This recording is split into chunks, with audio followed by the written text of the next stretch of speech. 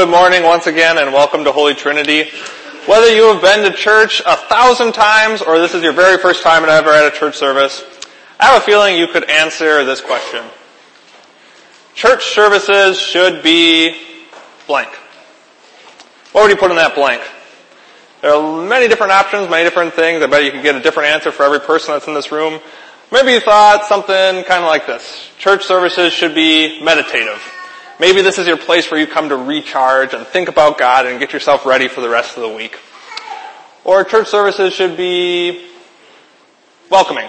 I think we all agree with that, right? You know, we want to be able to feel welcomed here, and whenever anyone new comes, we want to greet them with a warm smile and make them feel right at home at Holy Trinity. I'm not gonna ask for a show of hands who said this one. We'll just keep going. Church services should be educational.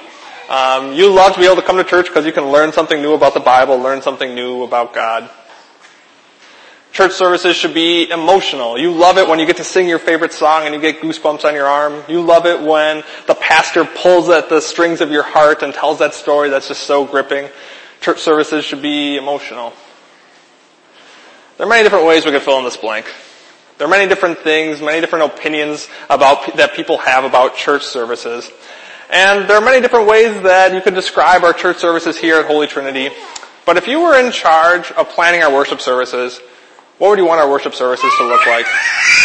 What do you think our worship services to look like today, next week, 50 years from now? What should we always have at our worship services?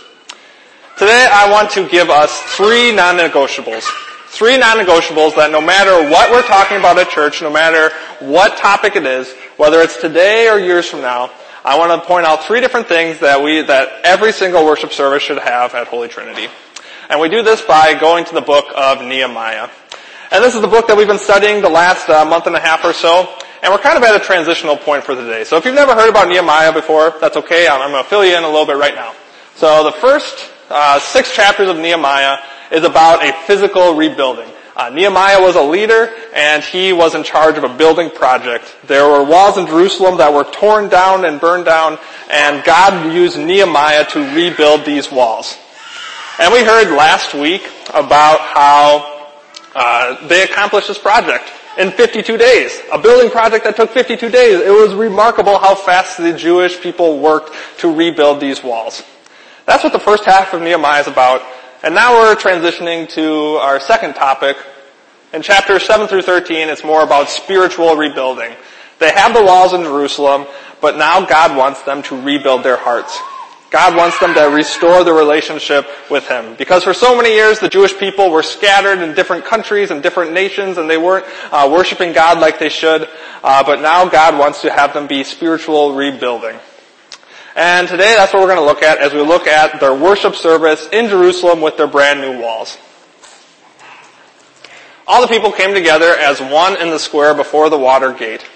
They told Ezra, the teacher of the law, to bring out the book of the law of Moses, which the Lord had commanded for Israel. So they're going to have this worship service, so they get Ezra.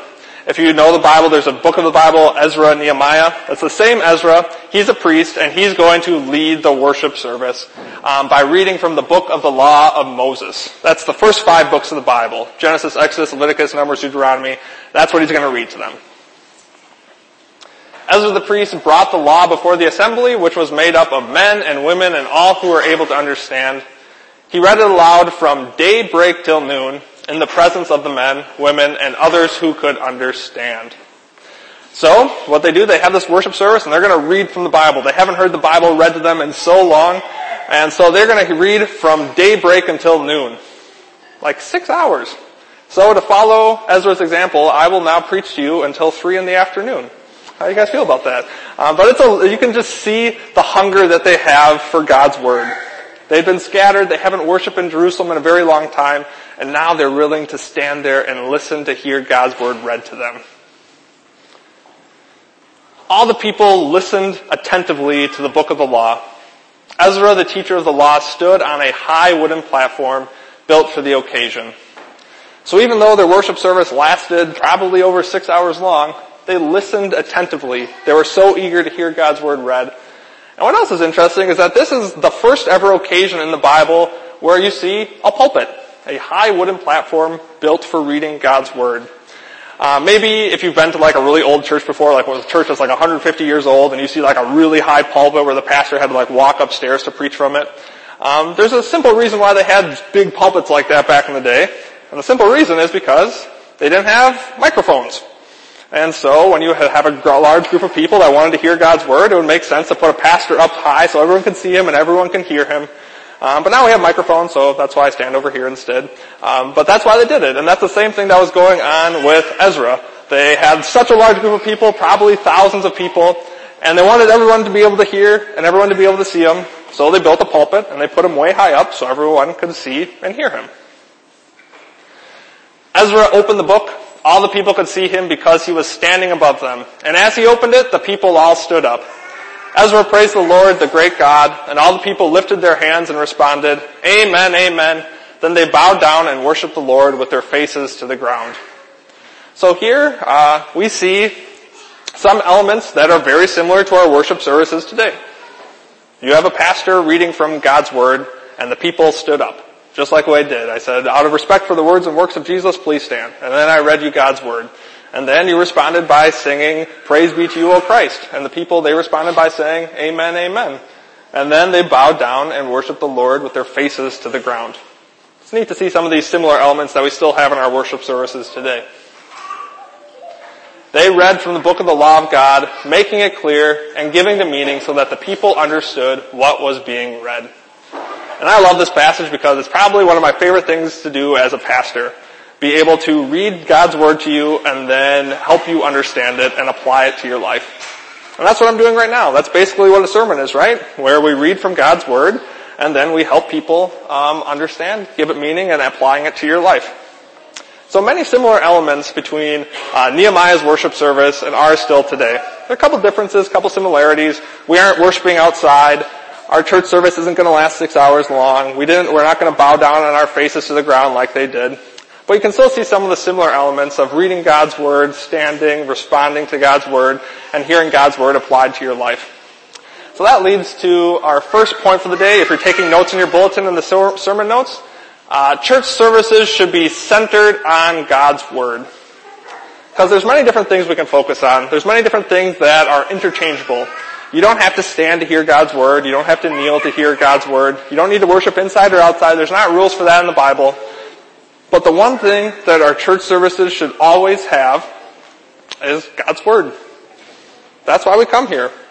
The people came and they saw Ezra the priest and they said, hey, it's great to see Ezra the priest here, but we're not here to see Ezra. We're here to hear God's Word. And I hope that you have that same attitude. That when you come to church in the morning, the first thought you have is, I wonder who's preaching. Instead, you think to yourself, today I want to hear God's Word. That's why we come here. We come here not to see the person, we come here to hear God's Word. And that's what all of our worship services need to focus on. And it's just amazing to hear this story where people stood and listened to God's Word for so long, 6 hours long. And that makes us show as well that my job is to preach and your job is to listen to God's Word being read. Up here I have a picture of a bulletin. I'm in this text group with a bunch of other pastor friends that I have, and I woke up to this picture one morning. And as you can see, it's a bulletin, but if you look closely, there's some things written in the middle here. Rotisserie chicken, bacon chips, croutons, preserves, peas, honey, buttery spray, and Powerade. Interesting. This is the message that came with it. Found this bulletin in the trash. Someone is using church to plan groceries and schedule their week. The good news is that I was guest preaching somewhere else, so maybe it's not my fault. The bad news is that there was a Bible study sheet folded in the bulletin, so it's a regular. And this picture might lead you to ask a couple questions. You know, maybe we could assume the best and say, do you think that they possibly could have filled it out before worship service began? And why would someone write croutons on a grocery list 3 times? I'm not sure about that. But if we assume the worst, what probably happened was someone came to church with good intentions of hearing God's Word being read, but then they let their mind wander and instead decided to plan their grocery list. Has that ever happened to you? Has it ever happened to you where you came to church, maybe for the right reasons, but all of a sudden you let your mind wander, and all of a sudden you didn't hear anything. Or maybe you sat down at your house and you're going to have a Bible devotion, but you tried to get through it as fast as you could so you can get back to scrolling on your phone. We see the people of Nehemiah listen to God's Word for 6 hours, and then we have to think to ourselves all the time we struggle to pay attention to God's Word for 20 minutes. There once was a famous theologian named R.C. Sproul. And someone once asked him, what do you think is the biggest barrier between people and studying the Bible? And as a theologian, you might expect to have him say some answer about the people need to understand the context of the Bible better. You need to understand that history better. Or maybe he'll say something like, well, if they knew this method of studying the Bible, then it would be so much easier for people to study the Bible. But instead, he said this. Here then is the real problem of our negligence.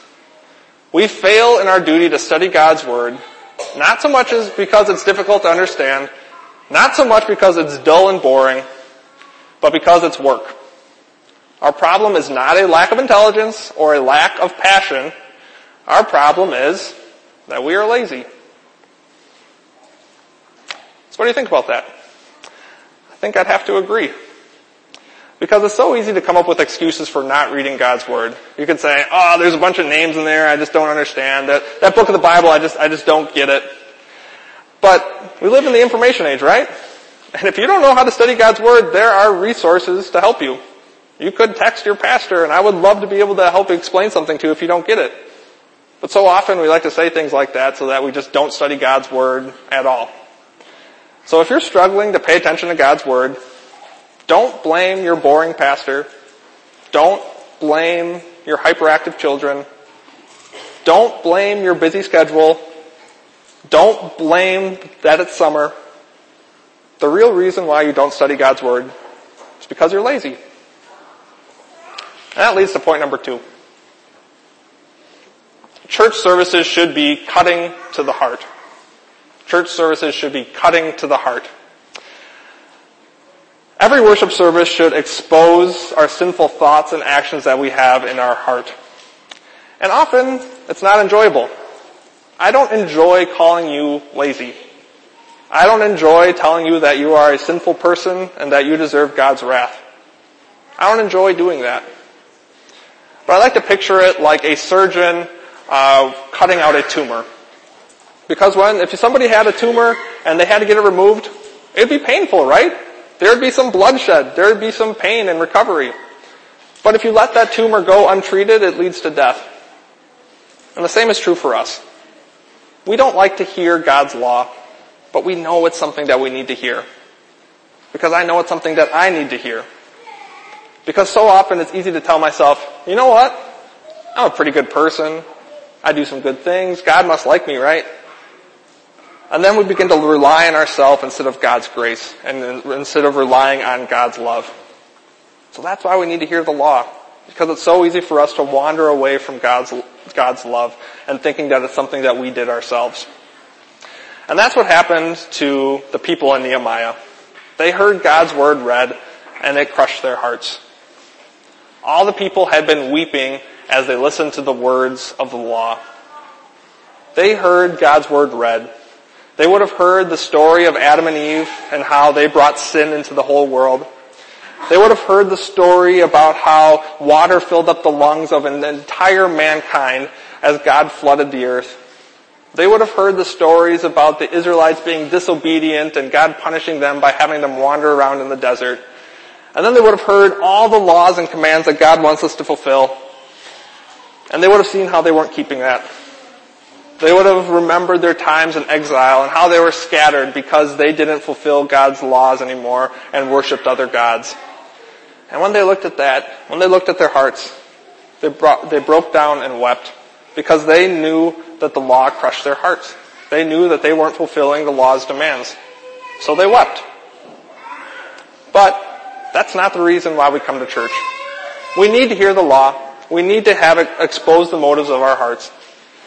Just like as it says in Hebrews chapter 4, "For the word of God is alive and active, sharper than any double-edged sword. It penetrates even to dividing soul and spirit, joints and marrow, It judges the thoughts and attitudes of the heart. God's Word is alive. It is the only book that can expose the thoughts and motives of your heart, and it points out your sin in your life and sees how you haven't lived up to God's commands. And when we do that, we'll have sorrow over our sin. We'll see the things that we did wrong. So yes, we need to have that sorrow over our sin. Yes, we need to hear that law. But we came here to hear the gospel. We came here to hear the good news about Jesus. And that's what Nehemiah then points out. Then Nehemiah said to them, "This day is holy to the Lord your God. Do not mourn or weep. Go and enjoy choice food and sweet drinks, and send some of those who have nothing prepared. This day is holy to the Lord. Do not grieve." So you know what Nehemiah's solution was to all their weeping? To go have a nice Lutheran potluck. Go enjoy some choice food and sweet drinks. Because Nehemiah had to point out to them that yes, the law makes our hearts break and that we weep over our sin. But that's not why we're here. We're here because this day is holy to the Lord. We have a reason to rejoice and celebrate. And we do as well. Just recently we celebrated Easter a couple months ago, and we celebrated that our Savior is alive, and He still is alive, and we celebrate that. So every one of our worship services will be a celebration service because we know what Jesus has done for us. And then Nehemiah said this, "For the joy of the Lord is your strength." This is the most popular book, or the most popular passage in the book of Nehemiah. If you've ever heard of anything about Nehemiah, and if you know any passages from that book, my guess is you've maybe heard this one before. This wrote the song that we sang just a few moments ago. "For the joy of the Lord is our strength." But I need you to understand this verse correctly, because at face value, it kind of just sounds like a motivational quote. Be happy and God will give you strength. That's kind of what it sounds like. But there's a couple interesting things going on in the original language here in the Hebrew. And I'd like to point them out to you. So the first thing I want to point out is this word strength. I'm not sure why the English translations picked that word strength, because every single other place in the Bible where that word is used, it's translated as fortress or refuge. It's a place where you go to for safety. So the better nuance might be along the lines of, "For the joy of the Lord is your refuge, is your fortress." It's the place where you go for safety. That's where we turn to God. And maybe even more important than that, is this phrase, "the joy of the Lord." Now, is this talking about us being happy and joyful in God's love? Or is it the Lord rejoicing and being joyful in you? Well, this is a possessive, so that means that it's talking about the Lord's joy for you. God is like a proud father when He sees you. He's so excited to see you. He doesn't see any sin or any of your faults. Instead, He rejoices over you.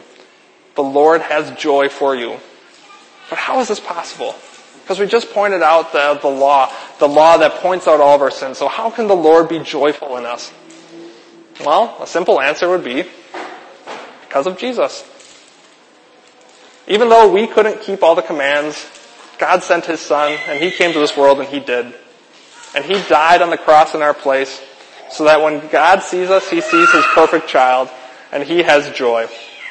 He has joy in you, knowing that your sins are forgiven, knowing that in His eyes you have never done anything wrong, and He will welcome you to His home in heaven.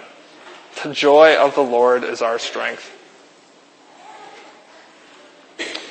Then all the people went away to eat and drink, to send portions of food, and to celebrate with great joy, because they now understood the words that had been made known to them. They now knew that the worship services were about joy. They knew that this was a celebration service because of what God has done for them. And that leads to our third point for the day. Church services should be joyful. Church services should center around the fact that God is joyful in you, that God is celebrating you, that God is proud to see you because you are holy in His sight. So then, in our worship services, we will reflect that joy. I want every single person that comes into this room to leave knowing that their sins are forgiven in Jesus' name, that you have a home in heaven. And as you leave, that's something to rejoice about. That's something to be glad in because of what God has done for us. And that reminds me of the church where I served as a vicar.